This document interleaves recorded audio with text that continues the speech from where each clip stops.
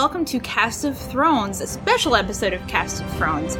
I'm your host, Jennifer Cheek, you guys know me, but I'm here with a special guest today, my friend Allison Reinhardt Malden from the blog Food in General. Hello. So, Allison, can you give us just a general description of what your blog is first, so people will know who you are? Well, the title's pretty accurate. It is just sort of my general thoughts about food. Most of the posts have recipes, but not all. And I kind of have a focus on exploring the internet for recipes and how to navigate sort of the pitfalls that you can find sometimes in online recipes. Yeah, I know, I think one of the first ones you did was for cinnamon rolls. Yeah. And you were comparing different cinnamon rolls recipes, which I thought was really helpful because it's funny because all three of the blogs that you did comparisons from are blogs that I regularly read and take recipes from. So it's super helpful to be able to see, you know, here are some different ones. Are you doing more comparison posts, or is it more just like, I found this recipe and this is how it was for me? I haven't done as many comparison posts. I did do one in, let's see, a few months ago about orange sherbet, and it was two recipes I compared. But I don't, honestly, I'm not that organized about it, so. So just kind of whatever you feel like talking about, whatever you feel like cooking or baking at the time. Yeah.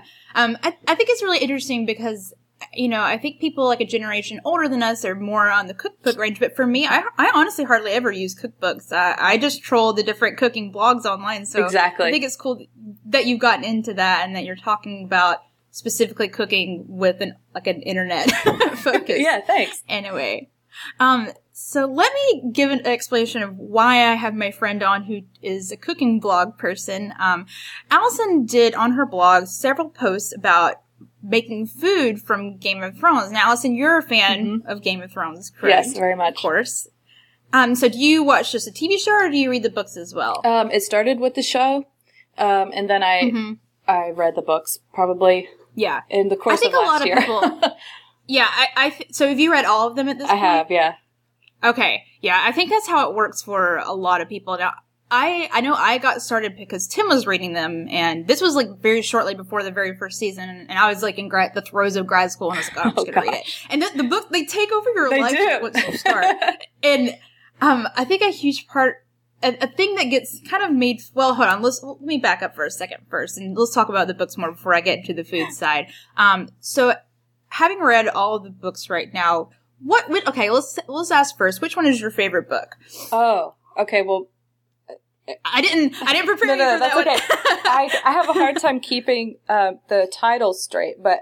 Oh, yeah, that's fine. You can do 1 through 5. Okay, 3. Absolutely. Yeah, I think, and that's the season we're in right now. I think 3 is, I think that's a favorite for almost everyone. Really? I think it's yeah, from what I've heard anyway. I think either the second one, A Clash of Kings, or the third, Storm of Swords is probably, like, those are the height of it. Not like 4 and 5 are bad or anything. No, it's just. But I did struggle with those a little more. I feel like there's some big changes in the character, which ones are emphasized more than others, and you kind of lose track of your favorites from the first 3 for a while.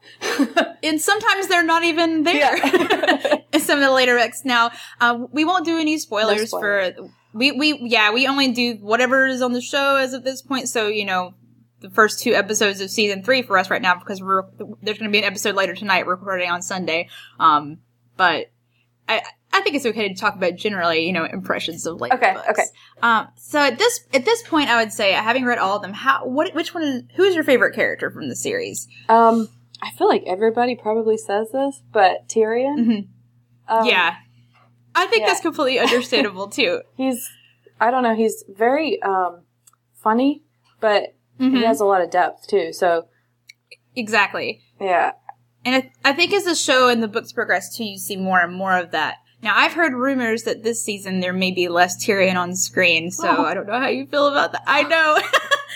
So sad. But really, like, looking back at book 3, he's a little bit less. He's in it, but a little bit less. So that is sad. I don't mean to, like, well, I love Peter Dinklage, too. Break your heart. Yeah. I like to watch him. Yeah, he's great in pretty much everything that he does. It's funny, like, I love Tyrion. He's one of my favorites. I feel like I'm like a total weirdo because I love the Greyjoys so much, and I don't even know why. Everyone hates them. Well, I don't think people hate Asha. I mean, she's kind of weird in the show. Her character's a little different. Yeah. She's a product of her culture. Like, yeah, I think they're grumpy, and I don't know. I think that at one point I called in one of our podcasts Theon's a whoopee. Like he's that person. Like I feel, even though he's such a jerk, I feel so bad for him, and I just want to like give him a hug and be like, all right, let's like fix you. Let's fix you. You're so broken. He has some issues in so many ways. But anyway, so getting back on track of what this interview is actually about, not just general Game of Thrones stuff. Okay. As all of you who have read the books know, there is a huge focus in Game of Thrones on food.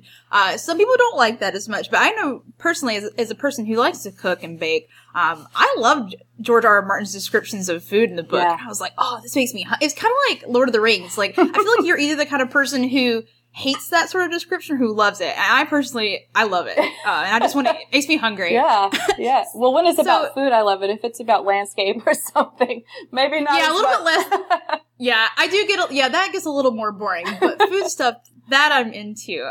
So I guess as you were reading through the book, so what sparked you to think, I'm gonna try to tackle some of these recipes from Game of Thrones? I guess I did pick up on the food in the books, and a few stood out to me. Like, I know it's such a small thing, but one scene where Benjen Stark like spears an onion and pulls it like out of the gravy and it's dripping gravy. And I was like, that's so cool, and I would totally eat that. And then I think I heard about the cookbook later on, and my husband gave it to me as a gift. So that's kind of how I got into the official stuff. I don't know if I would have been brave enough to actually create a recipe from scratch based on the book. Oh yeah, it's hard because I mean they're medieval recipes essentially, because that's the general, the fake time period that it's playing right. off of. So I don't know a ton about medieval cooking, but so the book you're using is Inn at the Crossroads, correct? Right, or it's a Feast of Ice and Fire, which is based on a blog called The Inn at the Crossroads. Yeah.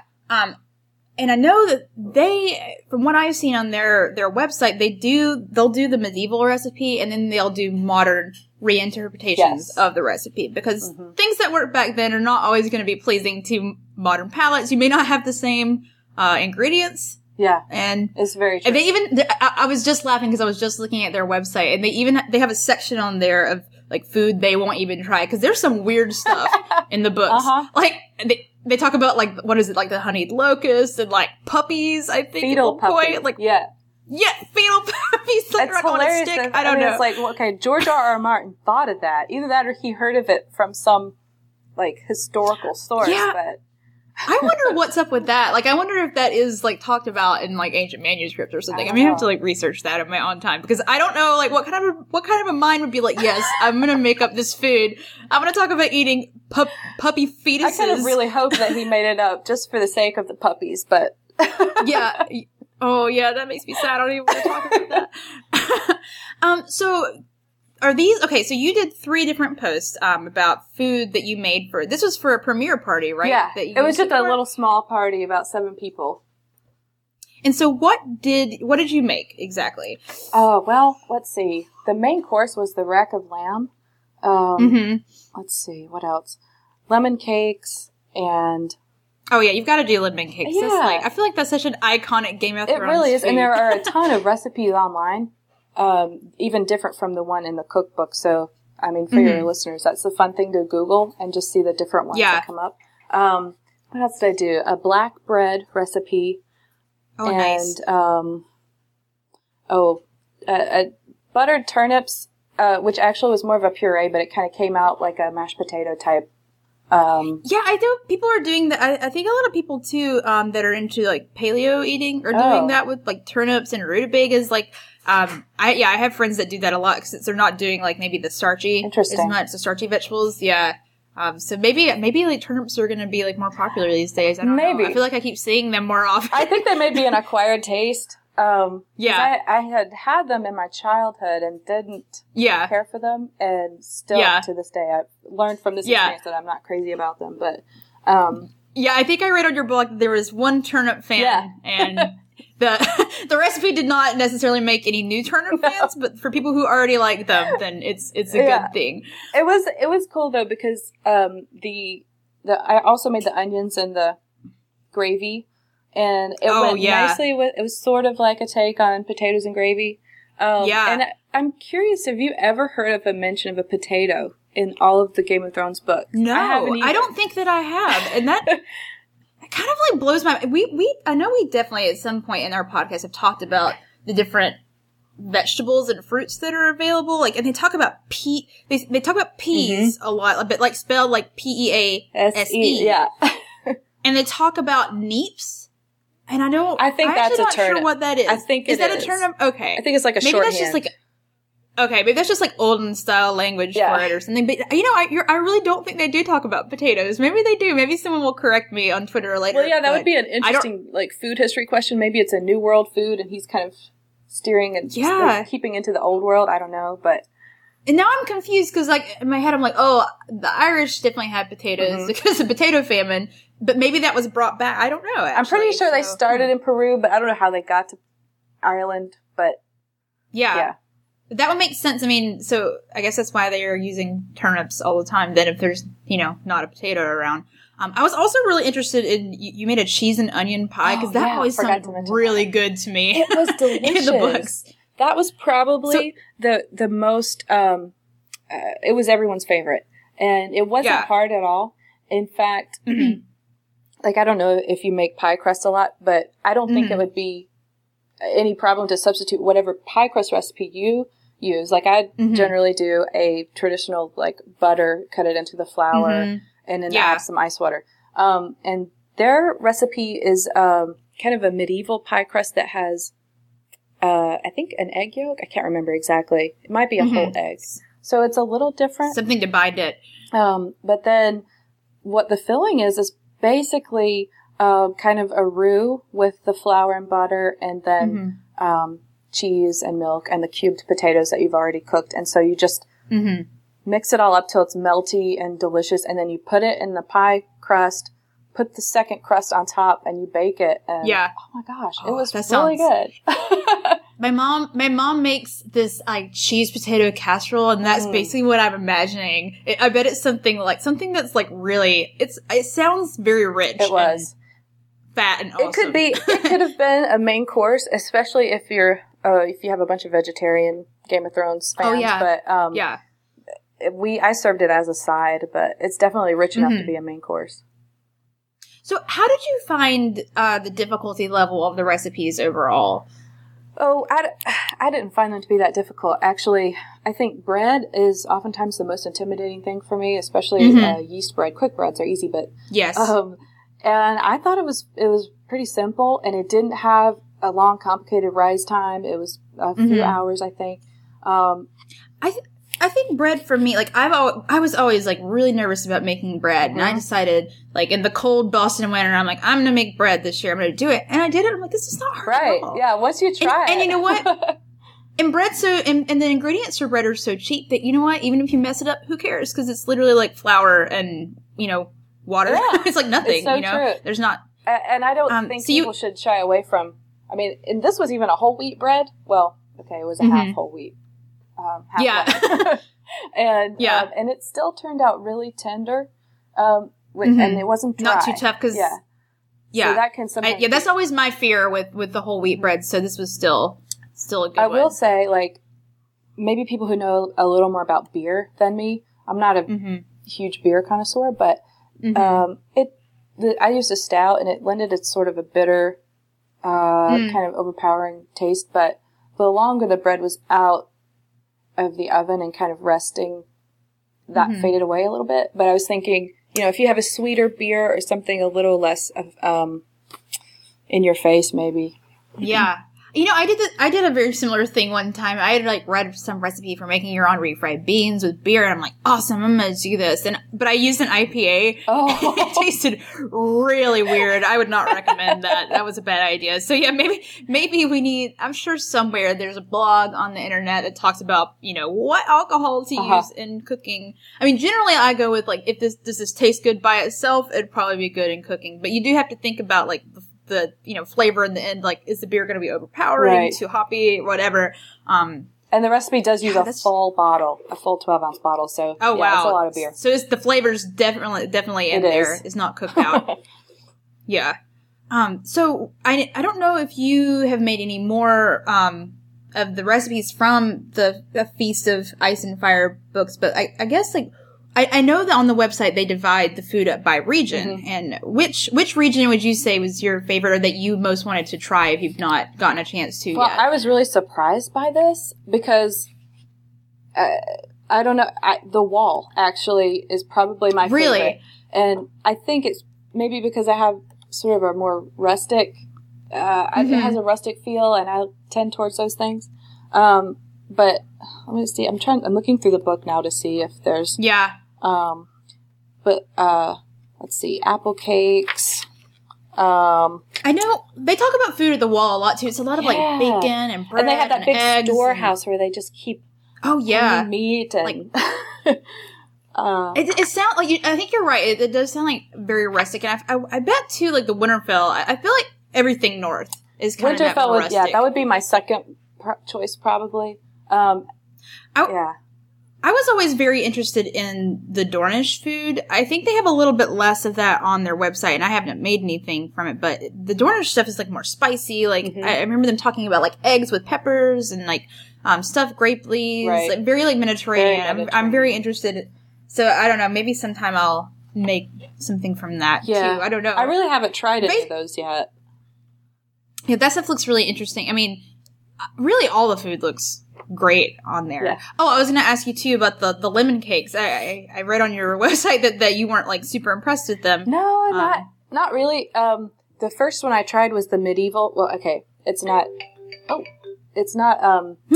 medieval. It's Elizabethan. Okay. So let's get that straight. Slightly different time period. But I made them and I really followed the recipe closely. And I don't think it had anything to do with what I was doing. You know, oftentimes it is cooked forward. But they just weren't good. They were kind of hard, a little dry, and the lemon flavor was very mild. And I like a strong, real lemon flavor. Citrus. Yeah. And then, so I made them again, and I sort of tried my hand at like, I'll add this, and I'll I'll cream the butter and sugar this way, and it just made it worse. So this time around, I made the modern ones, which are basically petit fours, and of course they tasted delicious, but I don't know how their food stylist got the cakes to look like that in the photos. Because I thought that yours looked really. So the photos on your website, were those yours or were those? Those were mine. Yeah, the ones that I thought those looked very pretty. Oh, thank you. I thought they looked nice. Yeah. If you get the book and you look at the modern lemon cakes, they're perfect little cubes of cake, like with straight sides and very few crumbs. I don't know how do people do that. I've seen people cut cakes with dental floss before. Oh. I still feel like you'd get it if it's a soft cake. I don't know how you'd make it look. Nice and neat. The recipe tells you to refrigerate it for 30 minutes, which I did, but I mean, maybe if you got it really, really cold or on the brink of frozen. Maybe even frozen. Yeah. Because I think I've done that before. What was I? I was making something recently, some sort of a cake situation that I had to cut, and they were like, yeah, you should freeze it for a while. Huh. A lot of these things are really fussy. In the end, it's just going to get... You have to think about who you're making them for and if they're really going to care about it. Yeah, and no one cared about the crumbs from the lemon cake. Exactly. Yeah, they liked it regardless. I also... One other thing I did, and maybe I forgot to mention this on my blog, but I kind of ran out of the glaze mixture, and so for the rest of the cakes, I used lemon curd, which I had already in the refrigerator, and it was really good. I'm sure it would be. I mean, I think like lemon curd with a cake, that is, I like the citrus, the like really bright flavor, that sort of thing. So that seems like that would be, and especially if you were kind of like, there wasn't enough lemon flavor, then the lemon curd is definitely going to help that out. Oh yeah, it did. I wonder, are there many desserts that are listed in the Feast of Ice and Fire? Yeah, book? There's quite a few. Generally every region, as part of the menu, will have one or two sweet dishes and a beverage. I feel like I remember less desserts being talked about in the book, but they definitely were there, especially later in the series when there are a few more actual feasts being talked about. And I remember in like some of the hotter places there being like almost not an ice cream, but something like that being made, some sort of a flavored ice. Yeah, I think in Dorne. And I could be wrong. I could have overlooked something, but I don't think there's any chocolate in the book. So that's another interesting. That's what we think of when we think dessert. But and a lot of the desserts are not really over the top. Okay, well, a couple are. Like there's some sort of sugar swans where they shape sugar or spun sugar somehow into a swan. I haven't tried that, but that's over the top. Yeah, that sounds very complicated. A lot of the desserts are pretty simple and just not fussy, which is kind of cool. I'm wondering. I mean, I always like accidentally talk about Game of Thrones like it's real, but I'm wondering in the medieval world too. Like, I mean, white sugar like we think of it did not exist. I'm imagining they're using a lot of honey to sweeten things. Yeah. So I would it makes sense to me that there wouldn't be as many dessert. They're using more like actual fruit to sweeten things. I know they talk about like pears like poached in wine. Yeah, I think that's on the cover of the book actually, or maybe not. Oh, it's on the back cover. Yeah. Yeah. So, like, once you reduce wine, especially if it's sweeter one, you can get, the sweetness there. Mm-hmm. But I would imagine most of their desserts are more like fruit or a honey-based sweetness. Yeah, and I think that, for the purposes of the book, I think they did kind of incorporate modern ingredients just for the ease, for our sakes, to make it easier on us. Exactly. But, yeah. Because I can't imagine, I mean, people do make medieval recipes, but that's got to be difficult to actually find the ingredients for it, and to make the recipe work correctly. There are much more ingredients available now to make things easier for us. Right, so, right. like, why not use sugar if you can? Why punish yourself? Instead of exactly. So let me see if there's anything else I wanted to talk about. So what are things that you want to make next in addition to the posts that you've done on food in general? What would you like to try next from the book? Well, I think this book really shines in the main dishes. Like the proteins. There's like almond crusted trout. Just let's see. There was some kind of roast. Oh, roast aurochs. Oh, no, I don't even know what an aurochs is. I don't know if I'm pronouncing that right, but apparently... that sounds pretty much like how I say it, so who knows? It's an extinct bovine. Yeah. So would you just use beef? You would use beef, yeah. Or, I guess if you had... I guess you could use any kind of big cut, but beef would be the closest. I'm wondering even if you could use, like, buffalo or something. Yeah, if you had access to that. Something like that. For sure, yeah. And you made the was it pork? Or no, you made lamb, rack of lamb. The rack of lamb. Oh, it was so good. And I've never cooked lamb before. I hadn't either. Tell me a little bit about how that worked. It was, well, it looks so impressive, but half of the work is done if you buy it already French. So the rack of lamb has these tips of bones sticking out. And your butcher has already cleaned all the meat and everything off those. So they have like this refined kind of look to them. And then all you do is sear them in a pan. And I'm sure, like, this is a real basic concept. You sear it, you season it, sear it, and then roast it in the oven, and it kind of seals in the juice. So you get the good, caramelized, like, on the outside. Exactly. So it sounds like for some reason in my head, like, I get really intimidated cooking different meats than I'm used to. Like, for a long time, I've never been vegetarian, but I always ate a lot of vegetarian dishes, but recently I've been trying to cook more meats. And so, like, when I saw that post at first, I was like, oh man, I could never do that. But it sounds like a lot of the recipes in these books are a lot easier than you would assume. Oh yeah. I think they're very accessible, even to someone who's not familiar with cooking. The only thing the only thing I'm critical about is there are a couple things, like just reading through the recipes and actually cooking them. I'll stumble across things that maybe weren't explained well, or like they'll skip something and I'll have to kind of assume like, oh, they meant to already have your saute pan out and heating, things like that. Yeah. And I don't know, that maybe their editor wasn't used to doing cookbooks. I'm not sure, but cookbooks, and in general, that's they're really easy. I think that's why I really prefer cooking blogs versus a cookbook, because when there are like gaps like that in a recipe, people are going to catch that in the comments. So when I go to a recipe, I always read it all the way through, and then I go down to the comments to see if there's something that the author addressed there that someone's like, oh, when it said this, it meant this. Yeah. I think that's definitely a positive of that. And then it's nice too, for instance, if people are looking to get into cooking stuff from Game of Thrones, they could go to your blog and see your experience with it, and that's going to help them be able to make it a lot easier, or any recipe. That's definitely my they hope. want to try. Yeah.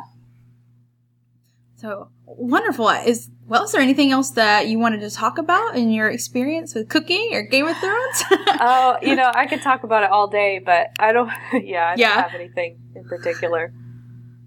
This was a lot of fun. Well, this has been, good. No, I've really enjoyed it. I like to cook a lot. I think that I've spoken with several of our fans, like, about just general cooking. Like, I'll tweet about it and they talk back to me. So I think a lot of people are getting really into cooking. Maybe it's more accessible now because there are so many food blogs online, but I hope that people will, if they were slightly intimidated by the cookbook, I hope that you'll try it, because I think a lot of recipes are it's a lot easier than you think it's going to be. It is. To try things. It is, and I would say that even if you're not interested in cooking, if you're a Game of Thrones fan, even just reading the book, it sort of adds a whole new dimension to your experience of Game of Thrones. That's probably what surprised me the most about it, was just when I first got the book and reading through it, and how excited I got. I was like, it's unexpected, but it really brings it to life in a way that you don't often get with most media. Yeah. So now I've been like pondering buying the cookbook, and now I think I'm going to have to do it. Because do it. I don't know why I haven't up until this point. I mean, I love to cook and I love experimenting, so I think I'm going to do it. And, if you're interested, the book is called A Feast of Ice and Fire? A Feast of Ice and Fire. The blog, and it's by Chelsea Monroe Castle and Sarianne Lehrer.